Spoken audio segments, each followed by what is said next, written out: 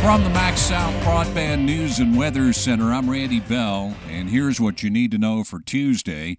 The risk of severe weather tomorrow is increasing across most of Mississippi. The National Weather Service says there's now a level 2 slight risk of damaging winds and a few tornadoes in all but the far eastern part of the state. Voters will decide soon whether one central Mississippi city legalizes medical marijuana. The Board of Aldermen in Clinton voted last April to opt out of the state's medical cannabis law, but tonight the board will certify the results of a petition drive and set a date for a referendum on medical marijuana later this month. A local gas company is warning customers about con men posing as bill collectors. Atmos Energy says sometimes those crooks come to your door threatening to shut off your gas and demanding money, but the company says it doesn't send employees to collect payments in person. Another gas company scam to watch out for: emails or text messages telling you to use a prepaid debit card to pay your bill. Atmos says it never requests that form of payment and is willing to work with customers who are behind on their bills to set up a payment plan. A chance tonight to win a big lottery prize without having to compete with players all across the country.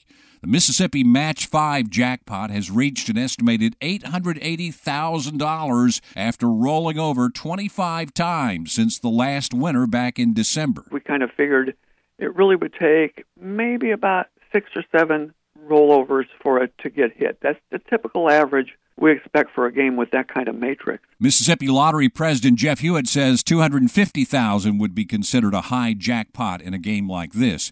But if this jackpot rolls over a couple more times, he says it might reach $1 million. That'll really give us something to talk about. Another topic of discussion, that unclaimed Powerball ticket that was bought in Macomb last summer that's worth $500,000. Thursday is the deadline to claim that prize. And if nobody does... The unclaimed money goes into what we call the Unclaimed Prize Fund. Now, by the Lottery Act, that money has to be returned to the players, and we have a number of ways to do that. Hewitt says that $500,000 could be used to sweeten the payout of some of the instant games or offered as prizes during lottery promotions, including the new one that's just been announced, Green for Spring, in which 35 winners will be drawn randomly for a total of more than $290,000 in prizes.